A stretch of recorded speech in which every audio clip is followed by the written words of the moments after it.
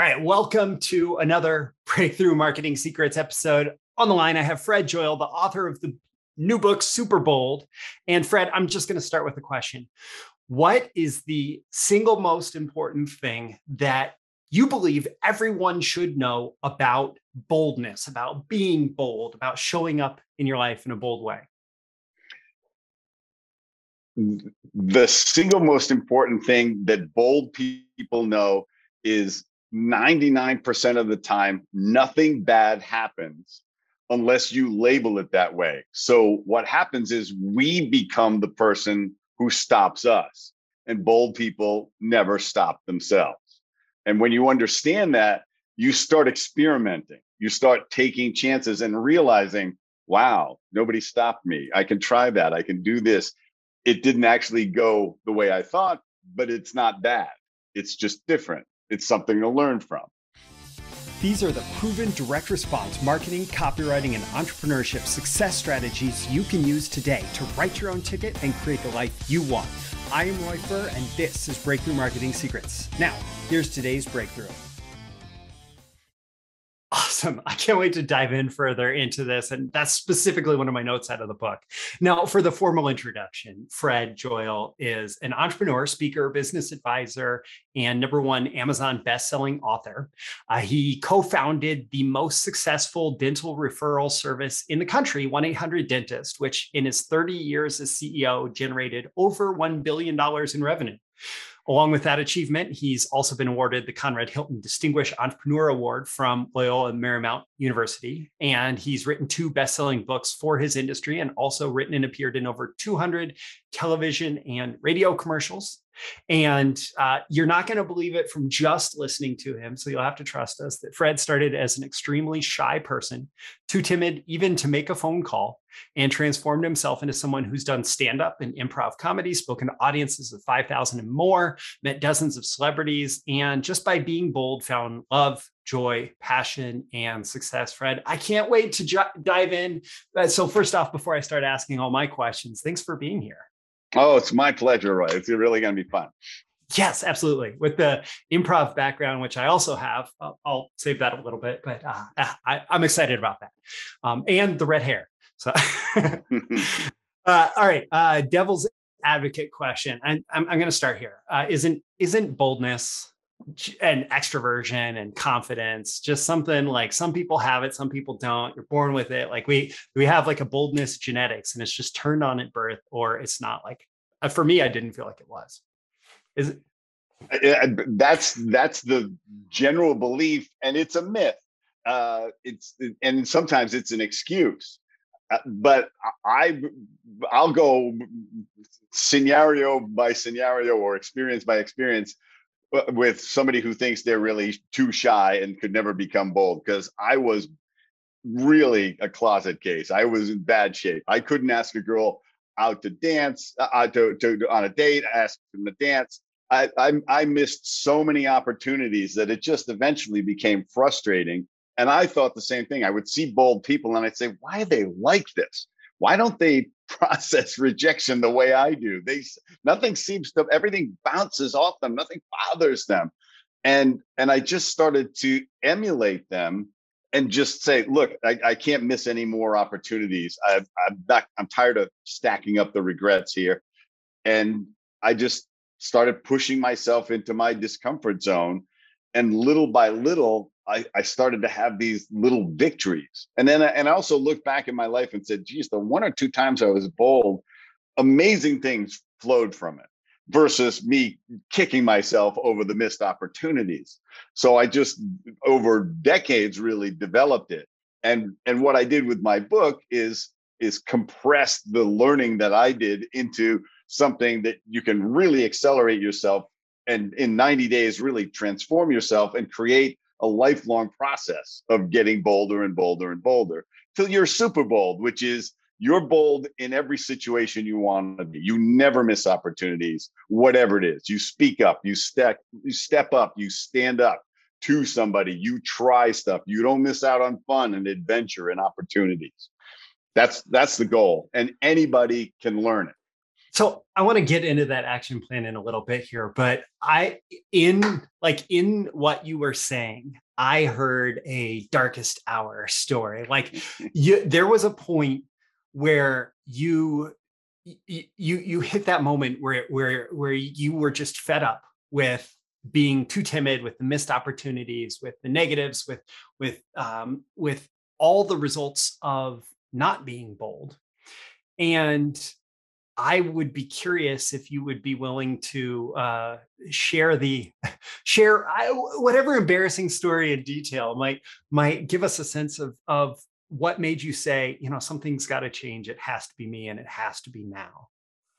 Yeah, and so it was really it was always the aggregation of a bunch of these things, but the one that always sticks out to me is I did a lot of jobs between the two-year sessions I took to finish college. I took about 4 years off, and I laid carpet. I worked in a machine shop. I painted houses. I sold frozen meat door to door. I did all sorts of. I had a mail route during the summer, and in the machine shop, I was working in the machine shop, just working the floor. I had one of the lowliest positions because I just wanted some money and just to go take time off and bum around again. And the owner took a liking to me, and they saw a spark of intelligence in me or whatever, and so he said, I think you could sell for us. He says, I think you could do really well. Brings me upstairs to the office, says, here, I'm going to give you a desk. I'm going to give you a phone. Here's a list of all the businesses in Rhode Island, which is where I was from. Start calling them and see if anybody wants to do business with us. I couldn't dial the phone one time. I couldn't make a single phone call. And so it was like, back to the machine shop floor for me. And I just went, what is my problem? Like, how could it be this hard? And how are other people doing it? And it took me a while because I was still trapped in it. I didn't know my way out, but I knew I had to find a way out. And then, of course, couple that with missing a really good opportunity with a really great woman because I didn't speak up. Then I thought, wow, I know her really well. She would be a great mate, but I don't want to blow the friendship by speaking up because she may just go, oh, I just see you as a friend. And then I'm, crushed and humiliated and crawl back into my shell. So don't take the risk. And years later, I find out, she said, I was really interested in Fred, but, he never spoke up. And then you want to slit your wrist when you hear that. It's like, what is she saying? Why did I have to find that out? But I had to find it out so I knew what I missed. And that those things, like, they were like crushing me. And I finally said, I got to break out of this. I just got to take the pain and push myself out. And then I started to do it, and good things started to happen. I was like, wow, my whole process of things going wrong or badly, I'm not good at calculating the odds. I'm miscalculating terribly how often this is really going to go badly. It's going to go right most of the time. And then I figured out you can always make it go right in some way. But here's the other thing. I learned that trying and failing was still really satisfying. Not trying would tear me up. But if I let's say I walked up to a girl and introduced myself, within 3 minutes, she mentions her fiance. It's like, okay, great. But I walked up to her. I didn't stand across the room and tell me 20 reasons why she wouldn't be interested in me. Yeah. And so you can live a life of regrets because you didn't try. And those regrets, it really sounds like, I don't know, like the basic metaphor of tipping point, right? That it's just like one regret after another regret after another regret after another regret. And honestly, like from my background growing up, I was very much the person who was timid, who was unable. I mean, the first advertisement that I ever ran, and this is kind of silly. The first advertisement I ever ran was an ad in our school newspaper that my friend managed to get for me for free. Actually, taking applications to be my prom date by dropping a piece of paper in a locker because I was too timid to actually ask anyone to prom. And that ad didn't go very well. No. But I know the pain of missed opportunities, because at the same time, like, I had that same thing. There were people who would have been happy to go with me to prom, people that I would have loved to go to prom with, but it wasn't, it didn't happen because I wasn't bold enough to just ask. And I have my whole list. I have my list. So let's flip to the other side of that. We have our list of regrets, all the things that lead us to not be super bold. Do you have any recent examples from your life that might be unexpected benefits of becoming super bold, or opportunities that you may have never expected to open up to you because you just had a moment of boldness? Yeah, there's all sorts of interesting opportunities. Sometimes it's just you get to meet somebody and talk to them and just have this great exchange. And it's let's say it's somebody you really admire. I ran into Tom Hanks a few years ago, and he was just sitting there with Rita, his wife, waiting to pick up some food at a takeout place in Santa Monica. And I thought, I'm going to go over and just tell him how much I appreciated the thing that he was working on at the time, or that he had worked on, which is From the Earth to the Moon, that HBO series. And okay. I just wanted to say, so I just said, excuse me, Mr. Hanks, I just wanted to say how much I'm really enjoying the series. It's just fantastic. And he was so appreciative, because I wasn't weird. I wasn't like, can I take a selfie with you and all that stuff. I was just telling him, and he said, thank you so much. It's such a labor of love. He says, we're really happy with how it came out. And I really appreciate you telling me about it. We end up talking about 2 or 3 things. And then I walk away. I leave him alone. I don't ask for anything, because I actually got what I wanted, which was a real conversation. And I got to tell him, somebody I admired greatly as a person as well as an actor, how much I appreciated what he did. And that feeling of like I don't need the selfie, I don't need the Facebook post to brag about it. I get the actual encounter. And and those things, ran into Tim Ferriss at another thing, and we just got into this funny, it was at a salon event where he was one of the guests, and we got talking after, and he said, was that host really as drunk as I thought? And I went, oh yeah, she could barely follow what you were saying, right? I said it was really rather remarkable. And so we had this very conspiratorial little exchange, just because I know how to act like a normal person, regardless of who somebody is. That in my mind, I have told myself, I belong everywhere. And that's a really powerful message to tell yourself, because most of the time we got an unworthiness message that we're telling ourselves, or we don't belong here, we're not deserving of this, and we stop ourselves. And I saw enough people not stop themselves to say, I'm never going to be the one that stops me. And by the way, that was one of the first notes that I took straight out of Super Bold, was never be the one stopping yourself. Like I have it in my notes here for just I can't count the number of times that I've been the one stopping myself, right? Because it's happened so often. And I agree, like that. I love when I hear your stories of celebrity. You are the thing that's unique. And I think that this translates to my audience. Like people, we get this idea of, oh, we want this particular client because this client has this reputation in our industry. And so we want to go out and we want to approach this client.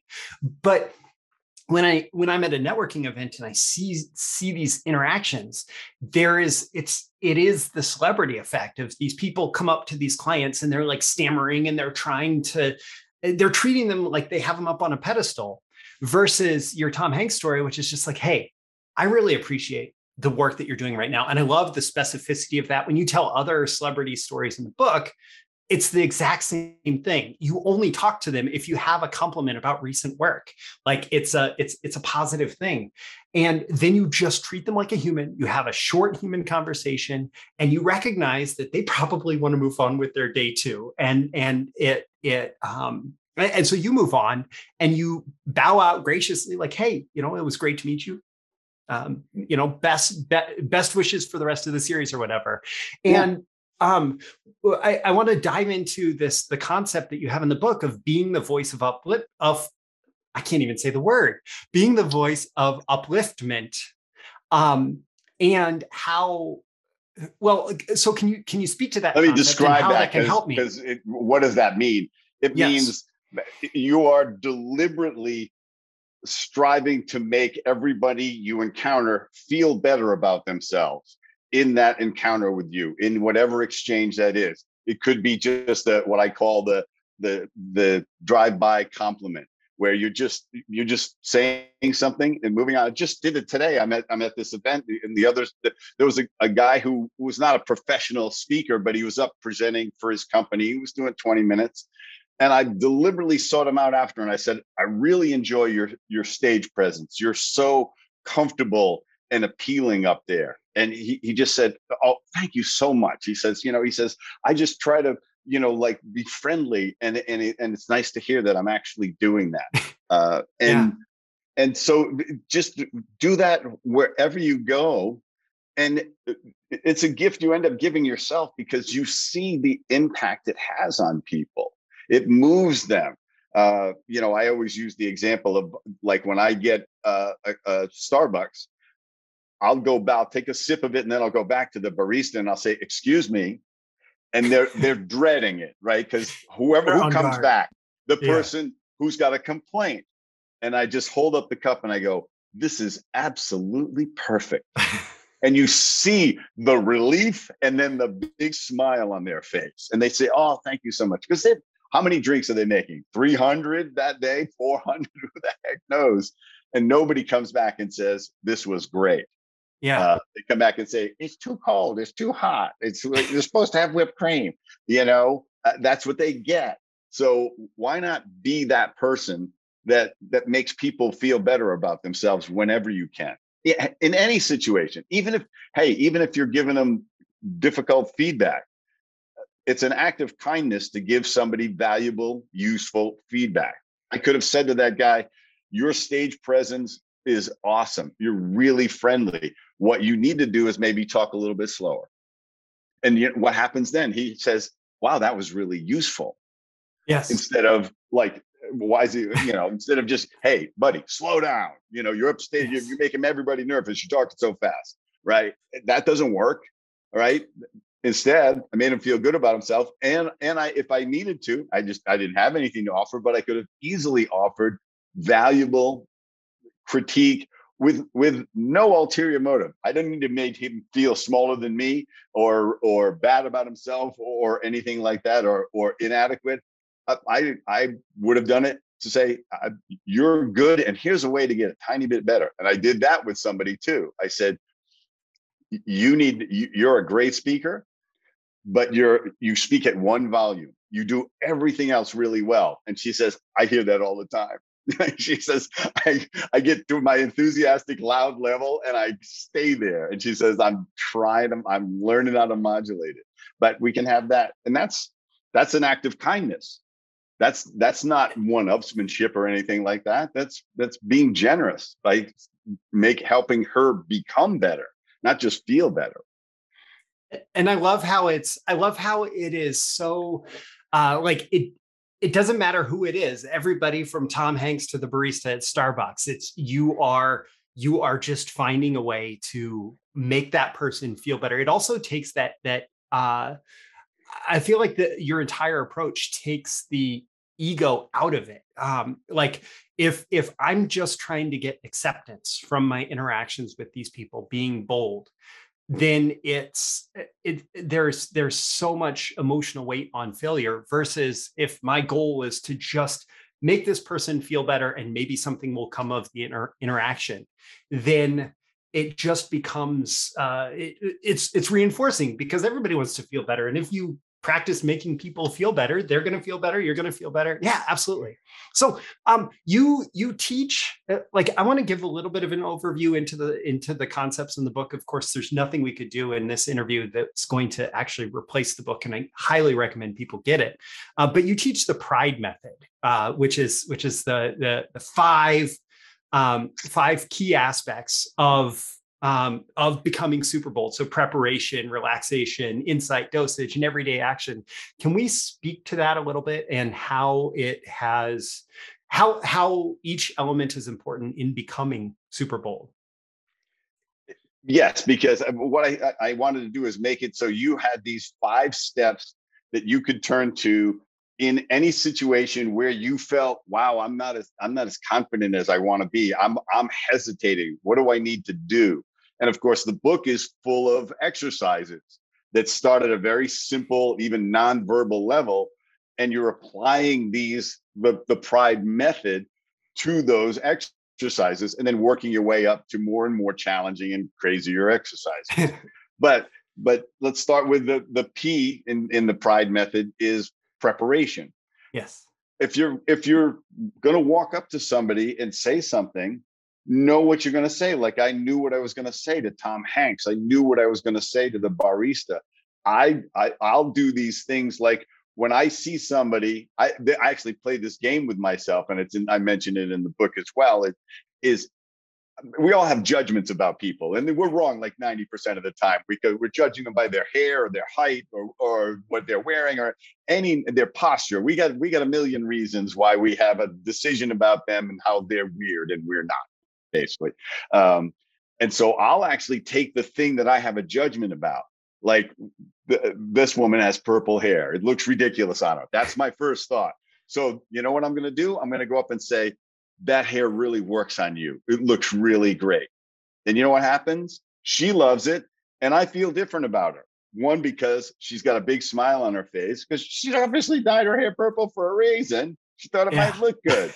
And I don't get to hang on to my erroneous judgment anymore. But I've prepared myself by saying, I know what I'm going to do. I know what I'm going to say. And this comes with preparing a speech that you're going to do, a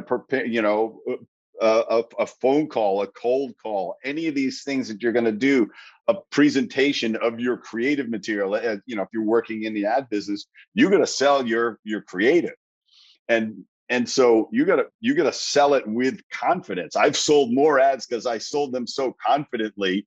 I acted out the whole commercial of what the spokesman was going to do, and they just sat back and went, let's do that. The client just says, yeah, let's, that sounds great.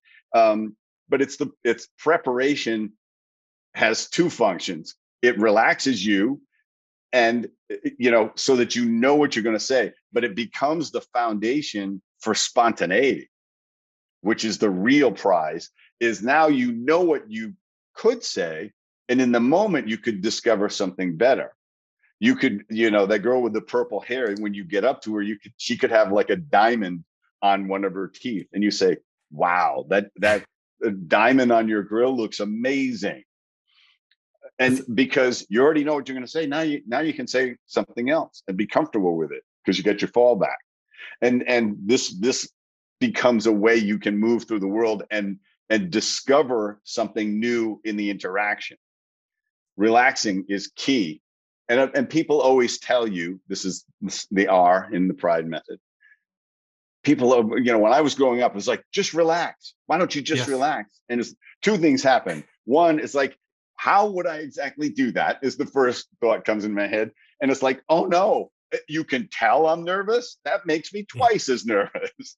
Now I know I'm failing at relaxing. So that's another thing I can't even look relaxed, even though I'm feeling terribly anxious inside.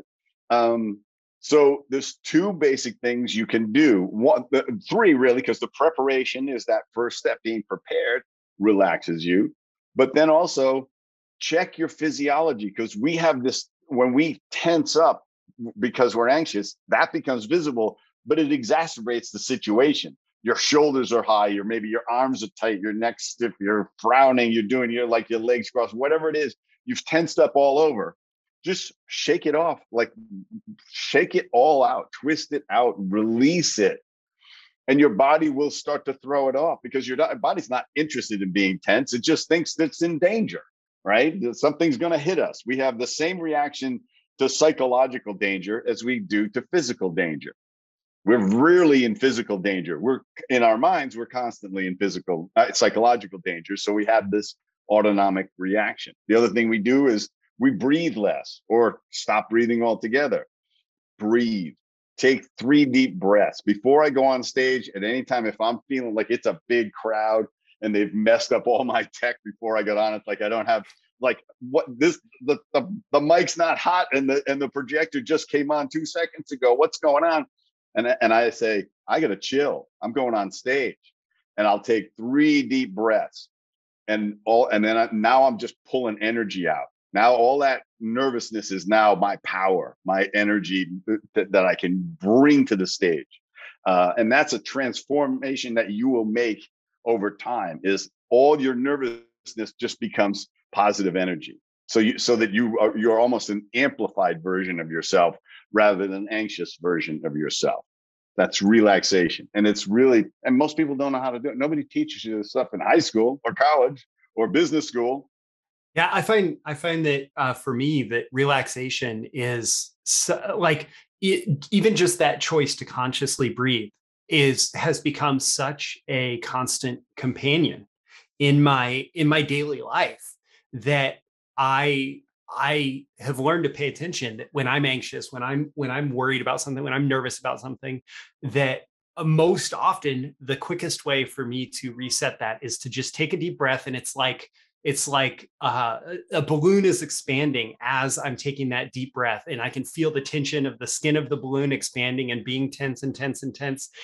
And then I breathe out, and it all just relaxes. And even in moments where I want to be bold, like it's such a great way to reset in that moment right before I'm going to be bold. So insight is next. And you went into a lot of insights in the book, and I don't necessarily think we need to repeat them there. I'd like to move forward towards the dosage, having the right dosage of boldness and how that ties into everyday action. All right, well, let's go back to one insight, because we talked about a couple, which is nothing bad happens unless you label it that way. But the other big insight is that bold people know is that nobody is thinking about you anywhere near as much as you think they are. They're thinking about themselves. So true. We think they're everybody's gonna laugh at me. And I always say, everybody? And do you know them? Why do you care? But we do, right? Releasing that, understanding that bold people, they have a small group of people whose opinions really matter, and the rest of the people they don't worry about. They go, that their opinion of me is none of my business. I don't worry about it. So key insight there. But the dosage is really important when you're trying to build your confidence, because the subtitle of the book is From Underconfident to Charismatic in 90 Days. So you have to control the intensity of the experience as you become more and more confident. You don't want to make it so intense that you retreat back into your shell. You want to step into your comfort zone, your discomfort zone, and move out there. And then you can retreat back, but and then start to create the reward feedback loop, because you went, nothing bad happened. I thought something bad was going to happen, and actually something pretty good happened. So day one of this boldness plan is like getting a megaphone and going in Times Square in New York and singing Broadway tunes, right? In a diaper, idea. Yeah. Oh, okay, perfect. No. So I mean, an example, and I'm not giving away too much here, is exercise 1, if I'm remembering right, is just intentionally smiling at strangers. Yeah. Smiling at strangers. How it's not hard. And you're walking through the day, you're out and about, smiling at a stranger. It's something, it's so easy to remain caught up in our smartphone world, staring down at our smartphone, or just having that natural reaction that as soon as we make eye contact, we look away. But even just that act, it can be reinforcing. Yeah, because you realize that 9 out of 10 people are going to smile back. And also part of the exercise is when somebody doesn't smile back, you don't take it personally. This could be the worst day of their life, or they could have bad teeth or whatever. You realize, one, way more people smile back. You brighten their day. You feel pretty good about yourself. And that person, that was their thing that they didn't smile back. And everybody doesn't have to love you. By the way, that's another insight. Do you really need everyone to love you? That's pretty big order in life. So controlling that dosage and working your way up to these experiences, like another exercise, one of my favorite exercises that I tell people, I say, look, if you want to start with just smiling at people, but if you want to challenge yourself and realize you have all these weird inhibitors, when you see a sign that says employees only, go in that door. Nothing bad will happen. No one will beat you to death when you go through the door. But we stop ourselves. Oh, I can't go in there. It says a sign that says employees only. I can't go in there. I go in. When I do it, I go in. If most of the time nobody says anything. But if they do, they'll say, one, can I help you? Most likely.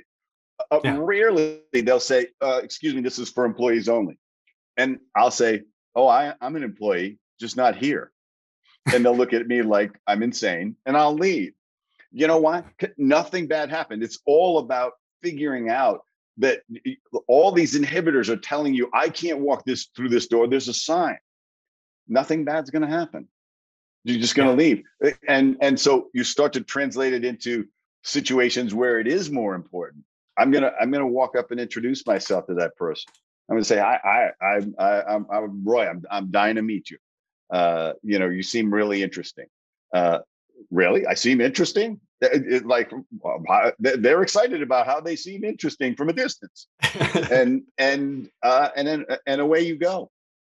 But that's all you did. And if they say, I really wanted to talk to that person over there, and you say, great, go ahead. Just wanted to say hi. Yeah. Don't take it on. You didn't die. The number of times you realize you didn't die, because there's no such thing as dying of embarrassment, right? It's not a medical condition. It's a mental condition. It's a choice to feel embarrassed. When you realize that, it's huge.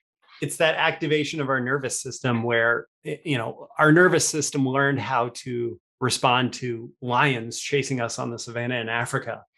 And it's reacting the same way when we imagine walking through a door that says employees only, right? Oh, yeah. And I mean, so many times throughout this discussion, I keep thinking of that quote, never be the one stopping you. When someone else stops you, it's a good thing, because it means you found the true boundary. Yep. You found the true boundary. And it's much farther than you think, and much less often than you think. Yeah. So the entire, I love how the book is broken out into, here's the thinking behind it, here's the principles behind it, the strategy behind it, and then here are the techniques and tactics to apply, the exercises to go out and do. And it really is a book that's designed for you to take action as the reader. Like, you want to become super bold, it comes with taking action, right? You have to do it. And so many of us are held back from so many things that we want in life because we're not taking action. I certainly have some more questions, but is there anything else worth noting about the exercises, and specifically how taking everyday action is important to becoming super bold? Yeah, and everyday action is actually this remarkably powerful life skill for anything you want to achieve or change about yourself. If you make a commitment to do something every day towards it, you're going to do a boldness exercise every day.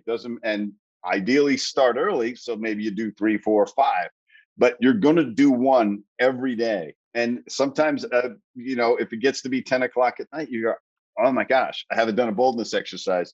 I got to head out and I got to go I got to chat up somebody in the 7-Eleven. And you do it, and it takes 5 minutes to do. But the thing about doing something every day, 2 really powerful things happen. One, you start to tell your brain, this is who I am.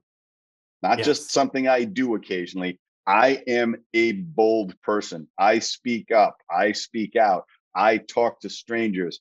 I am this outgoing person. I can call on my confidence and boldness whenever I need it. And it takes every day to do it because the brain says, okay, we're going to do this. You don't have to decide whether to do it or not. You're going to do it. And if you don't, if you're a dabbler or, a dilettante that gets to it every weekend or every other weekend, or worse, when you feel like it. I always tell people, how often would you work out if you only worked out when you felt like it? Once a year? Yeah. Once a month? It sure wouldn't be 3 times a week like you probably should be doing, but you should move every day. You should say, I got to do something to get my heart racing every day. And then your body says, oh, your body and your brain said, we're somebody who is trying to stay in shape. And then it works. Yeah, you have that identity shift, whether it's everyday action towards a goal through, getting a project done at work, or everyday action doing the boldness exercises, everyday action moving your body. Then that question of, I only work out when I feel like it. If it's something you do every day and there's been that identity shift to, this is the type of person that I am, then suddenly you're saying, I do feel like it, right? Like, I feel like being bold and walking across the room and talking to that person who's interested. There's Tom Hanks. I feel like walking over and saying something nice to him about a project that I'm really enjoying from him right now, right? And then you have those experiences. And that's part of why I'm talking about it in 90 days, because they've estimated it takes between 65 and 90 days to develop a new habit if you work at it on a daily basis. You shouldn't have to decide to brush your teeth every day. Hopefully you're doing that when you wake up and when you go to bed, maybe after lunch. But it shouldn't be like, geez, I wonder if I should brush my teeth today or not. Or geez, I'm going to brush my teeth when it's convenient for me. And here's the thing. What you do every day aggregates. However little you do it, it aggregates to something by the end of a year. What you don't do every day deteriorates, and a week goes by, and a month goes by, and a year goes by, and a decade goes by, and you think, oh, I'm going to get to it. I want to learn Spanish. I want to learn guitar. I want whatever it is. You have all these things that you're going to get to, instead of just saying, I'm going to learn 5 words of Spanish every day. I'm going to pick up the guitar every day, even if it's for 5 or 10 minutes. And all of a sudden your brain goes, well, all right. And the other thing is, starting, whether it's a workout or anything, is the hardest part for all of us. Yes. But if you just start, if you just say, well, I got to do it.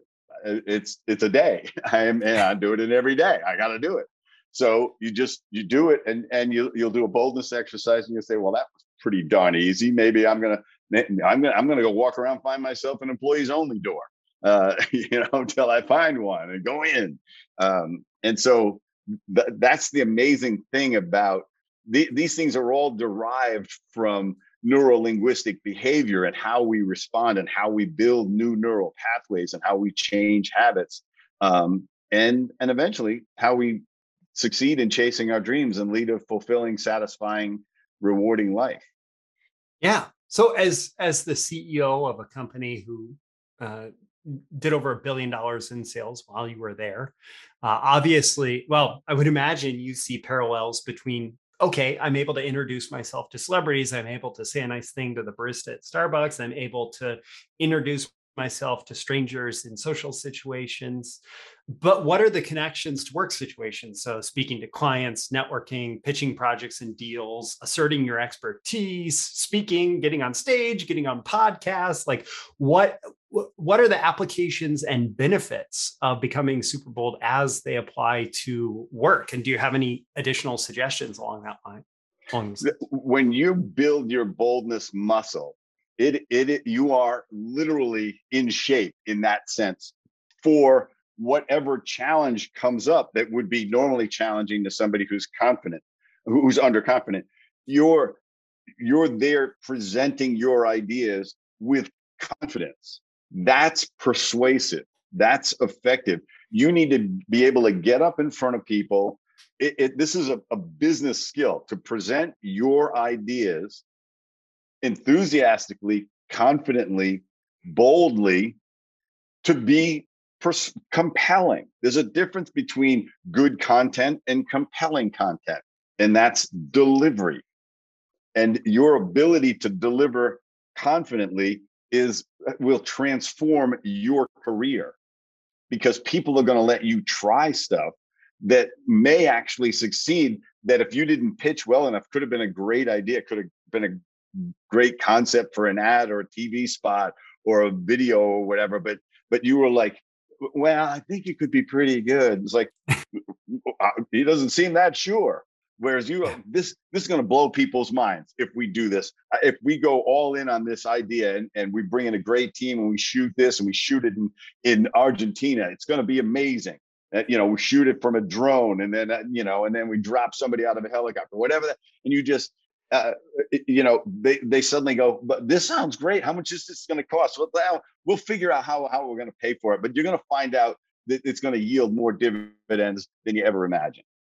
And just the way I say that, right? Somebody they're listening, they may go, wow, that sounds a little crazy. You say the beauty about a crazy idea is all you have to do is dial it a little bit back. Yeah. But an idea that's not bold enough, that's not wild enough, there's no dialing it back, because now it's gone. It didn't get any traction in the first place. I pitched ideas as a copywriter, because that's where I started in life, in my real business life. And, I learned to just really pitch these ideas with enthusiasm and pure confidence, absolutely uncertain that I was actually right. Okay. Yeah. It's so many times is that confidence, whether it's actually the confidence as presented in the voice of the copy that's written, or the confidence from the person pitching the project to the client, or the confidence pitching to your boss if you're in an employment situation. It is that confidence that causes people to take action as an X factor that can't be captured in like, oh, here's how you write an ad, right? But there's that the boldness does come through regardless of message or market or structure or media or whatever. So I love that. So I have a short number of rapid fire questions here. We'll get as many as we can in, and then we'll tell folks where they can go to get more. So the first one is, hey, you're an advocate for journaling. So am I. I have my journal that I write in pretty much every day, sitting here at my desk. How do you find that, like, sitting there with a journal, in the privacy of your room or office or whatever, and that type of introspection and reflection helps us become more bold? I think that the power of journaling is the power of reflection. Is we think, oh, I'll remember this. I'll remember this lesson in life. When you sit down and actually journal and reflect on the experience, that's when the learning really gets absorbed. That's when the understanding, I think, happens. Most of the time, the rest of it we just come rolling through life. And I journal every day, and I end the day with 3 amazing things that happen, and one thing that I could have done better. Always. And I actually have this thing called the 5-minute journal that I use, that's laid out that way. And I start my day with it and I end my day with it. And other times if I have an extensive experience, I'm going to journal about it and really reflect on all of it. Usually it's how some woman has mistreated me, and I have to analyze that. And sometimes I have to reflect on the day. It's like, what amazing happened? And then I realize, oh, that's right, that happened, because I'm doing enough things in the day. And a lot of them are my routine stuff, and some of them are really challenging, and some of them weren't that interesting. But I always realized there were these moments of either just great beauty, or really, I nailed a couple of paragraphs that I was really trying to get out, or I did a really solid podcast where the host and I really connected, and I came away feeling like we gave the audience what was really valuable. Just taking that moment of reflection, say, what is there?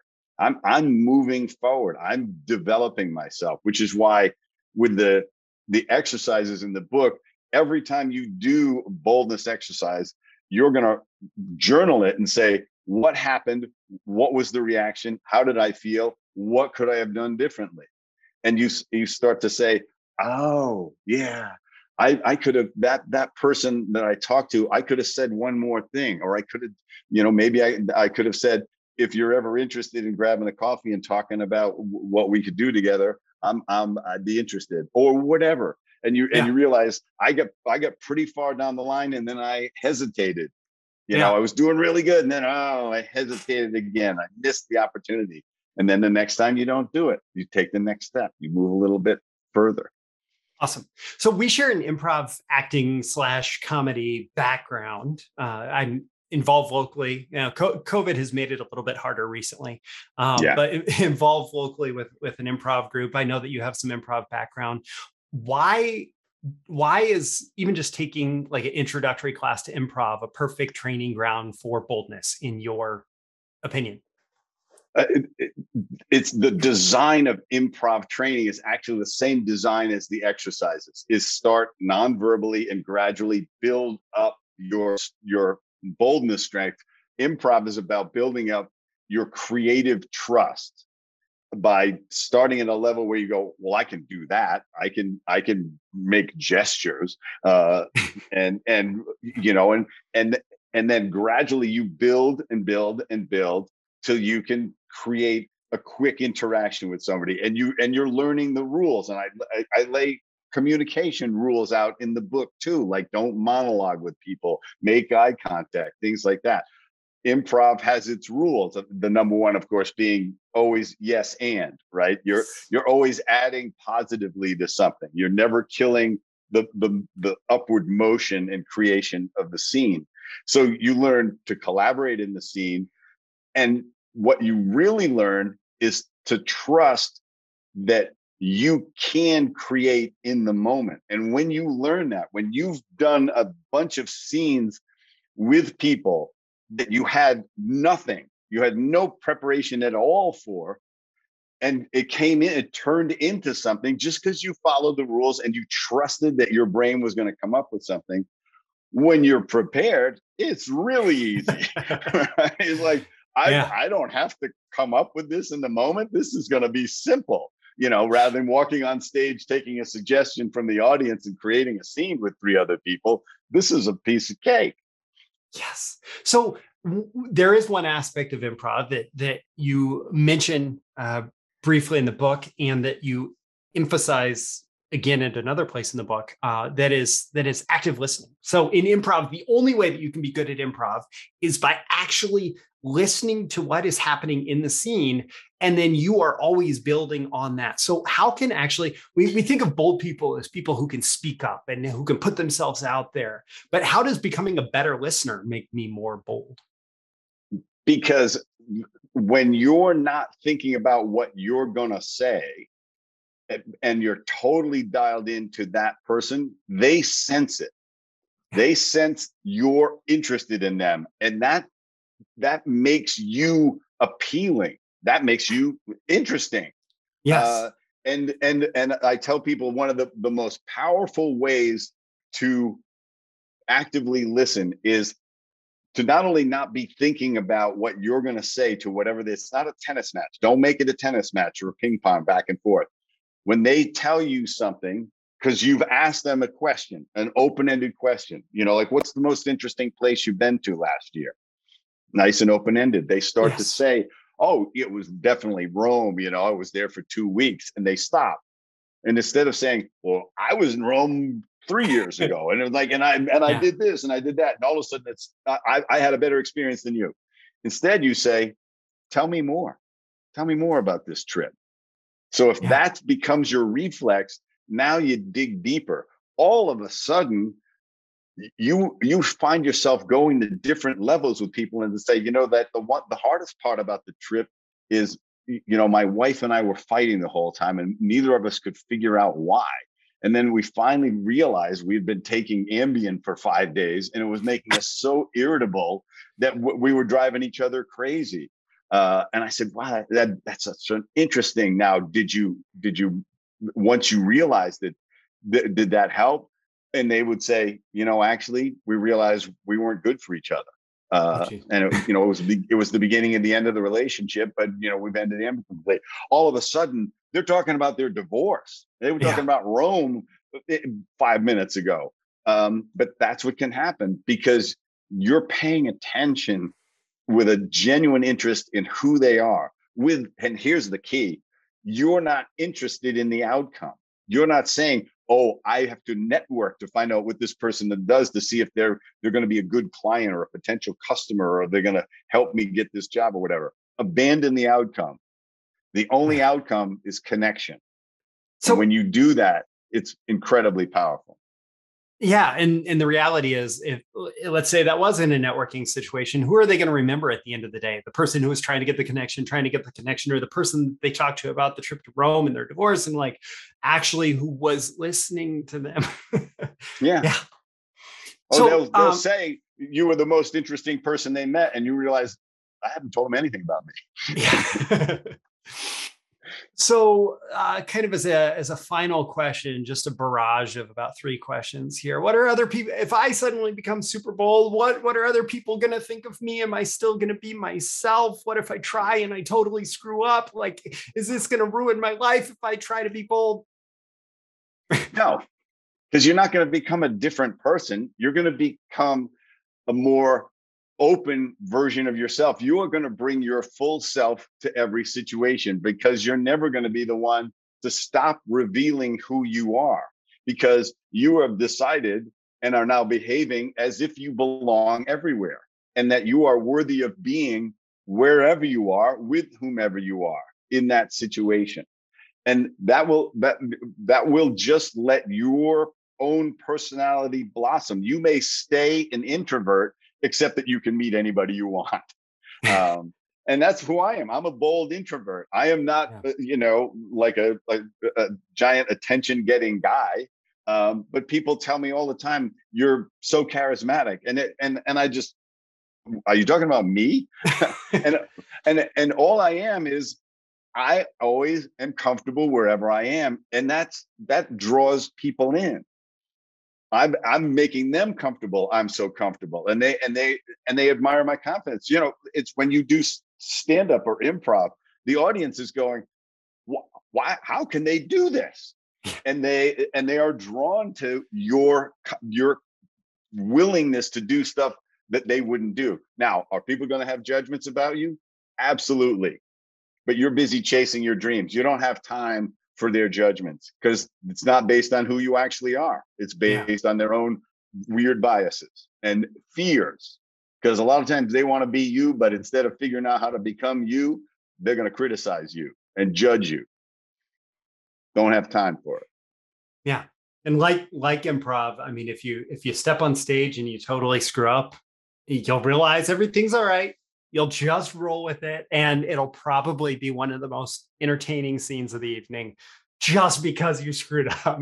It'll be a better story in the end. A public humiliation that you got through, and they said, "Wow, that didn't bother him at all. He just bombed out completely on that scene, and it didn't matter." Yeah. And they just relax. It's the same thing with stand up and stuff. Everybody they don't want to see a nervous comedian. They want to see somebody who's, even if their material's average, they're selling it like crazy. They're completely confident about it, and they're just laughing. When people don't laugh, they go, "That was so funny to me in the bathtub, this morning." And people go, "Wow, he's okay. He doesn't care that we didn't laugh. He's all right." And they now they relax. They start laughing. So there's a way to create this feedback loop.